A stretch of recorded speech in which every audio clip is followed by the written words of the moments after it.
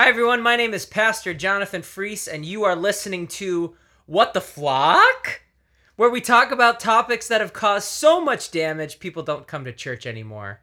I'm the senior pastor of Music of Life Church Appleton, and I'm joined by the senior pastor of Music of Life Church Kimberly, Pastor Joel Swakowski. What's up, Pastor Joel? Doing great. How are you? Great, excited, because today we're going to be talking about a fucking great topic, swearing. What the flock? Perfect. Yeah. So what is the background of this topic, PJ? Well, the background to swearing? Yeah. Reminds me of one of my favorite movies. There's a scene where somebody's talking and says a word that people don't normally use, and somebody says, "That's a made-up word." And he said, "All words are made up." And it kind of put the guy in his place. But Nice. it actually brings up, it reminds me of this swearing topic because words are made up. Words do have a specific meaning.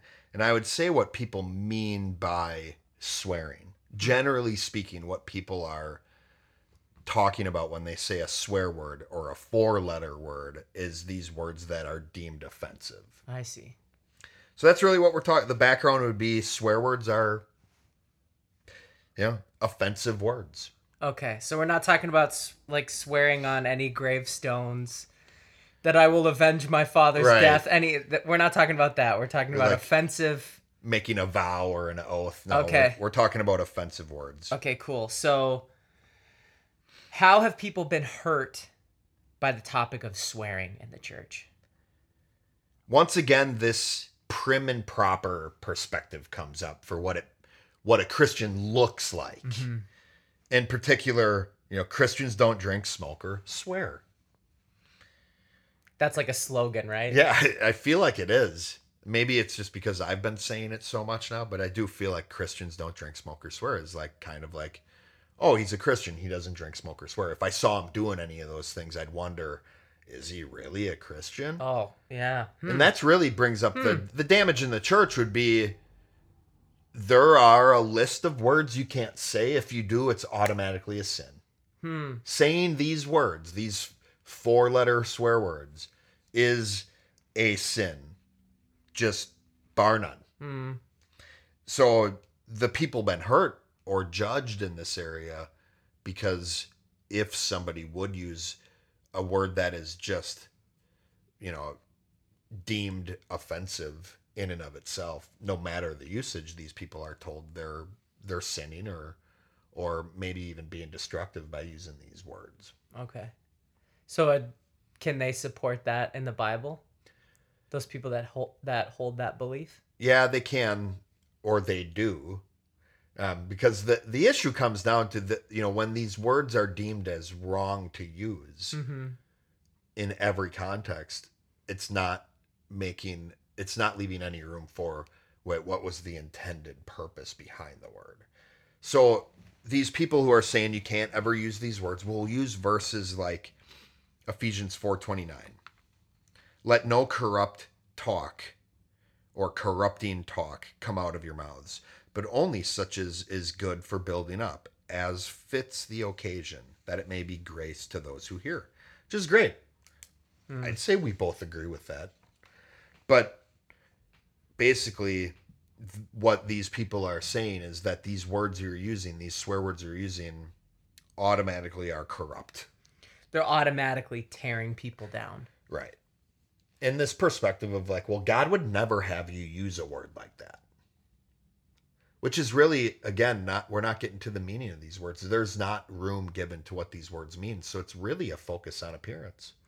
Just like Christians, the way Christians look, prim and proper, is focus on appearance. Gotcha.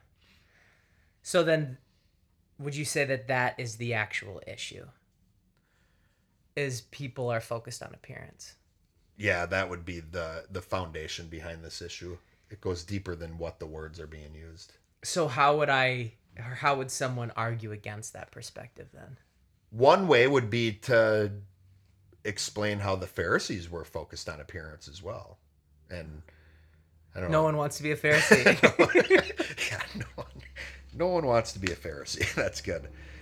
But another way I could defend my thought process in this situation if someone was coming at me is by asking, is it possible that in this situation, me using a quote unquote swear word actually built up the person that I was talking to? Ooh. Or even asking, and I kind of hinted towards this a little earlier in the intro, who deemed this word a swear word? And what does that even mean? Right. Like, who determined these 4-letter words were bad and wrong and offensive? Man did. So it could be people saying that this word, I deem this word as corrupt, and therefore I put my meaning into that passage in Ephesians. Yeah. So, and what the hurt that's happening to people is if you use a swear word and I immediately think you're being corrupt with your words, I am projecting and judging your meaning behind the words you use without ever giving you an opportunity to explain yourself. Well, there we go. And wouldn't you know, look at that, Pastor Joel, our phone lines are lighting up because we have a call from Pastor Dick Tater of McMillan, Alabama. How are we doing today, Pastor Tater? Oh, yes. Hello, Pastor Joel, Pastor Jonathan. Thank you for having me on your show. Now, I have somewhat to say about this matter, obviously, because I'm the pastor of the largest church in McMullen, Alabama. And y'all are talking about swearing. And as you know, because y'all are avid readers of the Word of God, in Matthew 26:74, then began he is Peter, to curse and to swear, saying, I know not the man. And immediately the cock crew. Peter wanted to prove that he wasn't following Jesus, so he swore. So, can a good tree produce bad fruit, Pastor Joel and Pastor Jonathan? I think not. You know what? I'll just hang on the line and wait for you to answer my question. And as always, this is my favorite podcast to hate. God bless. Well, thanks for the call, Pastor Tater. Great perspective. Pastor Joel, did you want to answer Pastor Tater's question? Yeah, I'd love to. He asked, can a good tree produce bad fruit? Great question. I'd say no. But this gets back to the original strict perspective again. Is Pastor Tater immediately judging a swear word as bad fruit? That would be my question to ask him. Excellent. Okay, so where we're at right now currently is, the church, people have been hurt in the church by the prim and proper perspective. Christians don't drink, smoke, or swear. And that where we would be considering the more rigid perspective, the more limitation perspective. What is the loose perspective, Pastor Joel? Can you bring us to the other side of this argument? Yeah, the loose side would be I can say whatever I want, however I want, whenever I want, to whomever I want. Uh-huh. And this can be rationalized, especially one of the things we see today is speak your truth, which I agree with. People should speak their truth. But what does that mean? Nice. Is that a rationalization for me to say whatever I'm thinking, however I want to say it, and you can't be offended because I'm just speaking my truth? So that would be the loose perspective, is you can't hold me to being responsible with my words. It's up to you. Basically, one of the things we've learned through this loose perspective is there are no limitations on me in this scenario. I put all the burden on you to have to deal with what I'm saying and how I'm saying it and why I'm saying it. So how have people been hurt by that perspective, that limitation being put upon them? Well, it's funny. It reminds me of this I don't know, this catchphrase that I remember saying as a kid, and you may have heard it too. Sticks and stones may break my bones, but Words will never hurt me. Yep.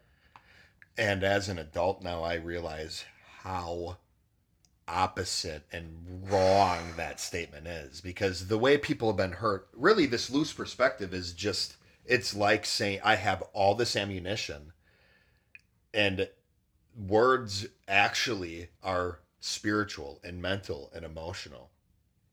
Words may not be physical, but what's more damaging? If I get punched in the face, I might get a black eye, I might even get cut, but that'll heal physically.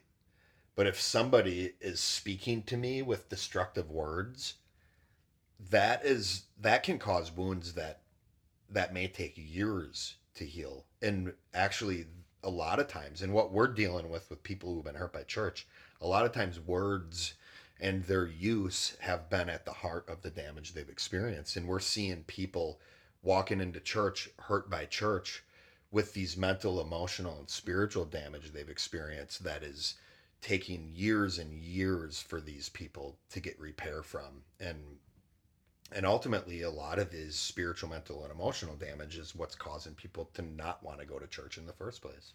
It's not the physical damage that happens. So yeah, that's really interesting. You know, I think we can all see like a pastor in a church, kind of like a coach on a sports team, you know, that they're kind of rallying everyone up and syncing everyone up together and working together. Well, I remember in high school, you know, I've had sports injuries before when I was playing baseball or whatever in football.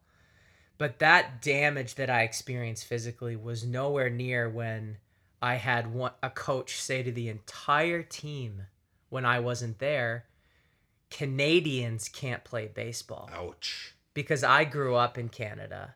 And he said that to the whole team. And I don't know if me or the team ever got over that comment. And so that damage stuck with me until eventually I quit. Yeah, that's a great example of how much more damaging words can be than just the physical injuries you experience. Right. So how do you address this issue? If someone's talking to me this way, they're on the loose side and they're just, you know, spraying ammunition, just destructive words. Or maybe I don't know what their meaning is behind the words. One of the things I could do is just ask, would you be okay if I talk to you the way you're talking to me? And what that does is it reaches this person in the part of their thought process that they're acting according to. These people aren't necessarily using the human brain God gave them. They're using the animal brain. They're being led by their unconscious brain. And the only way to reach these people is indirectly. So flipping it on them like that reaches them in the only way they're reachable. Or another simple question to ask people who are using words that you may find offensive or that you may feel hurt by is to just ask, is it right for you to use those words? And then just to leave it alone, regardless of what their answer is. One of the hardest things to do, right? Ask a question and walk away. The walking away part's harder than asking the question. Yes, it is. So when you see this going on in the church, Pastor Joel, what are your thoughts? Can you break this down, these perspectives on swearing for us? One of my thoughts is words are so important. And really what it gets down to, though, when I see words being used in the church or swears being used in the church, is it gets down to why they're being used again. Mm-hmm. Why is the church an area we can't use these words? I don't know. Why are we using them? So I see people who are really strict, who are on this prim and proper, we can't swear. I actually see these people as they're limiting the people that they're able to reach. There's certain people I might be able to reach if I was a little looser with my communication. But I also see people who are really uncaring and uncareful with their words are also limiting their reach, because if they're too loose with their language, there are people they may be offending without even knowing it. But again, it all gets back to the why. So I really see there's three categories of people that I see as it relates to swearing. There's the people I feel sorry for. These are people who I think it's the people who are swearing thinking that it makes them look cool or it makes them look tough or maybe even grown up. Like, you know, you remember being a kid, and it's like I start making swears when I'm, you know, 8 or 9 years old because I hear my older brother or my dad swear, and it makes me feel like I'm a man. Yep. Right? Yep. I feel bad for people like that. And honestly, another area people I feel bad for are people who are trying to be funny, Nice. who their only way of trying, they don't really know how to be funny, so their method of being funny is to be really is to often use swear words as like their punchline. Right. The other group I understand. There is a group of people who use swear words that I understand why they do. And I would say these are the people who are using swear words for a specific reason, for a specific meaning of the word. And an example of this would be using a swear word as if it's an exclamation point. Like I may need to, in a certain situation, I may feel it's necessary to use a swear word in order to put some emotion or emphasis behind the statement I'm making. I understand that. Is it wrong? No. Is it the best option? I don't think so either. Because there are the people who there's people who I've seen use swear words that I actually look up to. I'm impressed with. And these are the people who it's not about the swearing. Huh. It's about connecting with the people that they're interacting with. Oh, that's cool. So when people are intentional about speaking to a person according to what builds that person up in their uniqueness, it helps that person feel connected. And there are certain people who, if you use a swear word with them when you're communicating with them, they actually feel known. They'll relax. That's one. Yeah, they will. They'll relax. They might even feel like, wow, you trust me. You're able to say words like that in front of me, and I feel like you trust me, like I can handle it. So there is this perspective of people who are using their words, even swear words, where it can be done in a way that I'm impressed with. Awesome. So what is the ultimate answer, Pastor Joel? The ultimate answer, say whatever you want as long as it's for the other person's benefit. And I'd even say, I could even go in specific to the context and the topic of this episode. Mm-hmm. This also means, the ultimate answer means, swear as much as you want. Ooh, that's uncomfortable. Swear as much as you want. As much as you want. As much as you want, as long as it's for the other person's benefit. Wow. So let's apply that to Pastor Dick, who's listening right now. Nice. Yeah. So how would you apply that to Pastor Dick? Swear as much as you want for Pastor Dick's benefit. What does that mean? So what it would mean, based on what I know from him, it would probably mean he wouldn't ever want me to swear. So then what would you do? I wouldn't. I know from what I've learned, even just from the one call from this episode, I know his perspective of swearing, and I know from what I can gather, he's a guy who wouldn't appreciate it and who would probably be offended by it. So therefore, me swearing would not be for his benefit. Thank you, Pastor Joel. This has been What the Flock. Thanks for listening, everyone. And remember, if you've been hurt by church, you're not alone. We're here for you.